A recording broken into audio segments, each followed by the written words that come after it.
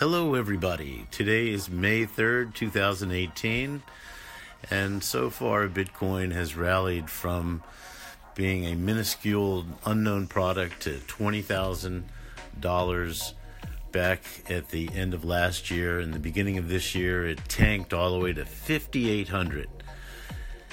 If you took a 50% retracement, you would come up with $13,250 as a midpoint, as a target that we want to reach.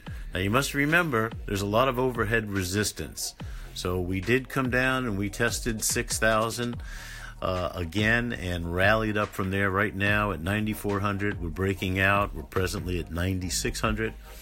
And I think you're going to see some more selling take place at around 11,000, 12,000 of some overhead resistance. But once we get through there, folks, you could see this thing go right back up to 15,000, and of course you're going to get pullback. So remember, hodling or being a holder is always your best advice in this particular market. Remember, this is not an advertisement for buying or selling anything, just for educational purposes, and this is my first podcast, so let's see how it goes.